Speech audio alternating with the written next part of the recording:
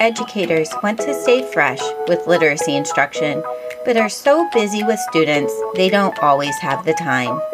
All year long, Choice Literacy publishes and delivers the best K-12 literacy practices so that educators can grow their students as readers and writers with choice in literacy. Welcome to the Big Fresh Choice Literacy Podcast. I'm Ruth Ayers. Stories are light.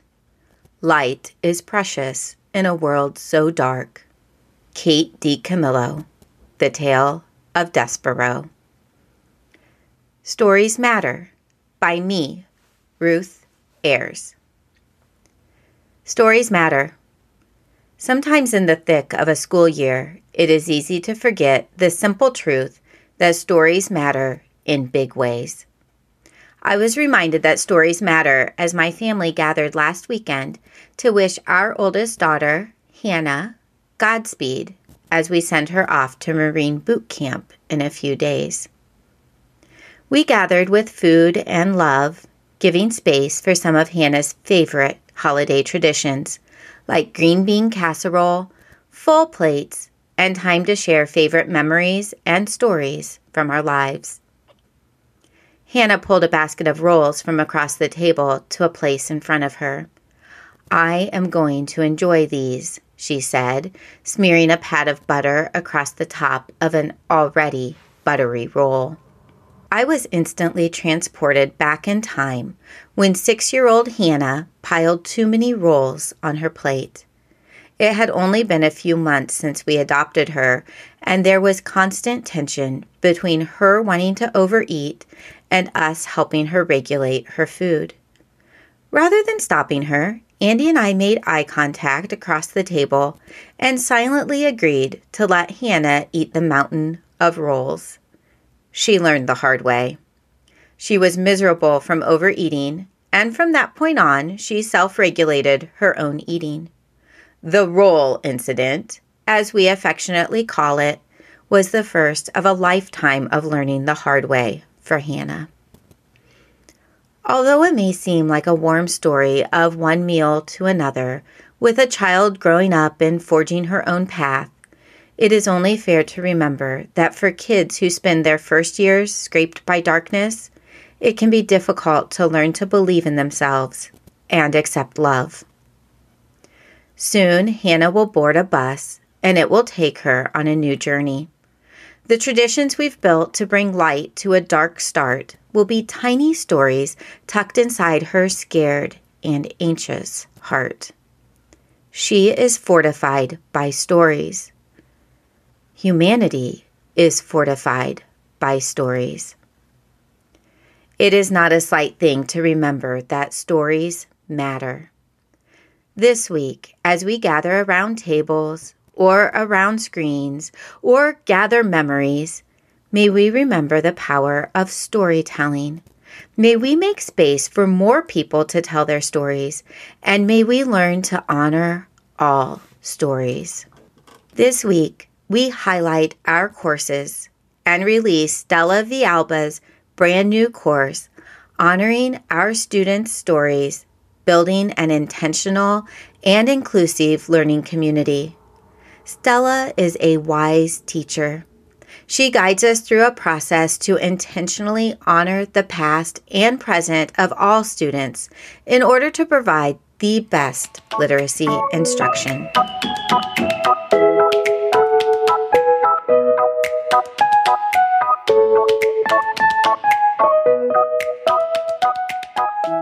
So hi, Melanie Meehan. Thank you so much for having me be the person who gets to choose the book for November.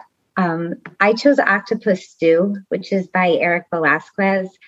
And one of the reasons I chose it is because Eric's not only the author, but he's also the illustrator. And one of the things about this book, and if you pick it up and you read it, you'll just be so impressed with all of the pictures that are in it. This is just a real quick sampling. There's a currency and a modernness of this because you'll see there's cell phones that tell the story. There's pictures that tell the story. There's ways that technology kind of works into it. But there's also an element of fantasy that exists in the story, but also small moment, real story that you can pull out and use in classrooms. And then the other thing that I love, and you'll see a lot of translanguaging that exists. So it celebrates cultures both in language and in the food that's going on, because they are making octopus stew. And finally, it's a whole celebration and honoring of storytelling in this book, almost like no other book that I've ever seen. And I just think it's such a great hat tip to collectivism and celebrating how people tell stories within their families. It was a brand new book to me, Melanie. And so when I first got it, like before I even read it, I was like, octopus stew. And I had to look up a recipe. I was like, and I just, I was thinking about just how stew is something that goes across cultures. And then when I read it, I was so delighted in the middle. I just felt like there was this surprise where the spread opens, and it was delightful. Just a really enjoyable first read that I could see how kids would be completely drawn in to the story and have so much to say. And then like all those things that you just described, it's just weeks and weeks of lesson. Like I could see myself picking this up or conferring with this during writing workshop, because it's an enjoyable story. And there's lots of really wise moves that Eric is making. Yeah. No, it is. It's full of craft moves. And I've gone through and I've listed a bunch of them. There's, the transition words, and there's lots of punctuation. And there's ways that the characters developed, and that the stakes get higher and higher that you could certainly teach in a workshop. It's interesting, and I hadn't really thought about the importance of the stew metaphor until you just said that, Ruth, and like the blending of all of the ingredients. And I think you could do a lot with teaching about that too. Melanie, I was so excited you picked it, because it's been on so many lists that I've been reading about and using, and I haven't had an opportunity to talk about it with other teachers. So it was such a treat to see that you picked it. And I loved the element of him telling the story. It's a big thing we're doing in first grade writing workshop right now, is finding the joy in really telling a story from beginning to end. And I feel like it's such a great example to show this little boy just having such a ball telling the story, that it becomes contagious with my students. And so then they think of what they can tell. And Ruth, I love that connection to stew. That didn't cross my mind either, but I feel like there's a lot of book pairings we could do with other books where they're making, I think of Thank You, Omu right away. And there's another one that's just come out where they're making a soup, and even stone soup. I just feel like there's so many connections that I've never made with that book until you said that. Yeah, I got my notebook out. So, even older kids, but I got my notebook out and I just started listing stew stories, and I could not believe how many I had. And just, it really does point back to our culture. And then because I love little miniature research projects, I started Googling like different kinds of stew, and it's like, there's all kinds of stew recipes and different ways that people make it depending on their culture. And so it just reminded me how, just for me as a writer, how reading books always is leading to more ideas, and you just never run out, really. So. Yeah.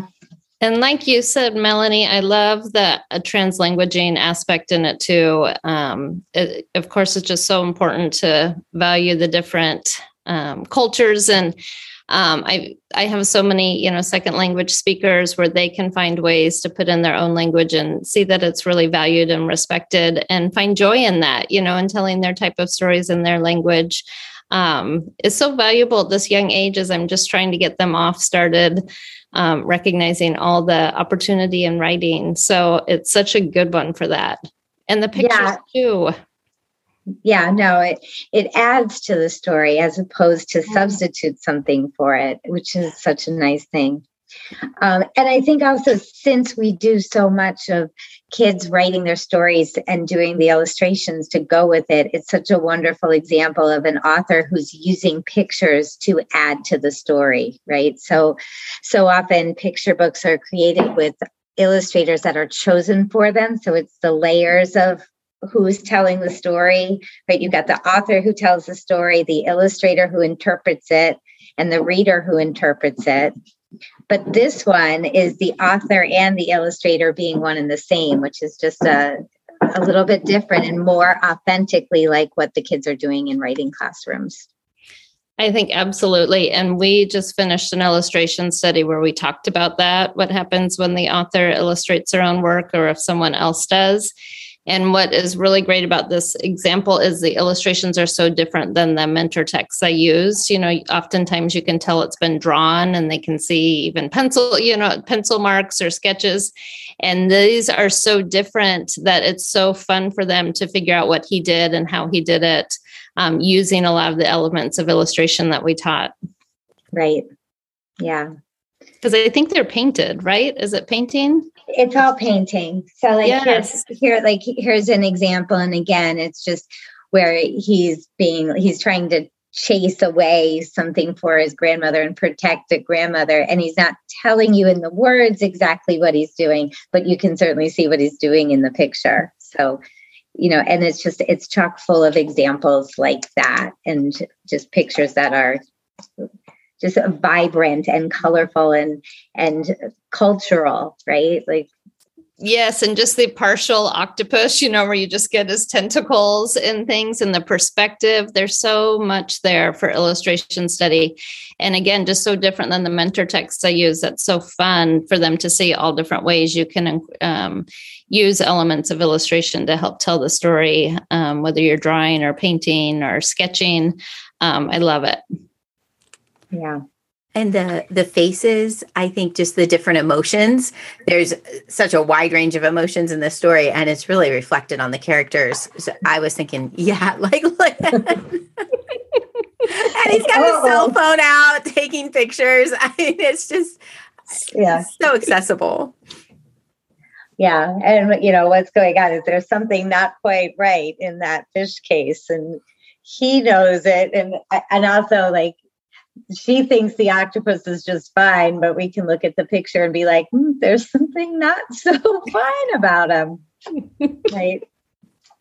So it's a really clever way to enhance the story that way. So again, I don't want to give away what's different about this book or how it kind of takes a twist. I will say there's a great twist in about 2/3 of the way through where I didn't see it coming the first time I read this book. I don't know about you, but it just makes me love it that much more. Exactly. That's so true. And I was thinking earlier, Bitsy, when you were saying your kids are learning the joy of telling a story. And I think there's so much joy in this book, but I appreciated the author's note. So those people, if you're listening in, grabbing the book and the author's note and the glossary at the end. But again, just that idea of storytelling. And this is a story where the family is engaged in storytelling too. And so I was reminded this week, Stella Villalba has a new course called Honoring Student Stories. And one of her sessions is about oral and traditional storytelling. And I was just reminded how so much of what we do, so much of our work is all connected. And I just love the way that Octopus Stew is connecting exactly to what Stella is talking about and how we can honor kids in the way that they're telling stories throughout our classroom. So this was such a nice book for me just to remember that message. Yeah, the importance of storytelling as a family affair. It just shines through and through and through in this book. So Yeah, thanks again. Thanks so much for letting me choose that and giving me a chance to put that one up on the pedestal of really great, important books for kids to get to know. At Choice Literacy, we know that you want to be an educator who makes students' lives better through literacy. In order to do that, you need access to comprehensive literacy practices delivered in a way you will actually use. With over 150 in-the-field contributors, we understand the pressure to reach a variety of needs and not enough time to do it, which is why we hold true to workshop tenets like choice and share practical ways to plan and deliver literacy instruction straight to the point of student need. You can find links to all of the articles discussed in the show notes, or sign up for the Big Fresh so you can have the links delivered directly to your inbox. Keep growing readers and writers by offering choice in literacy.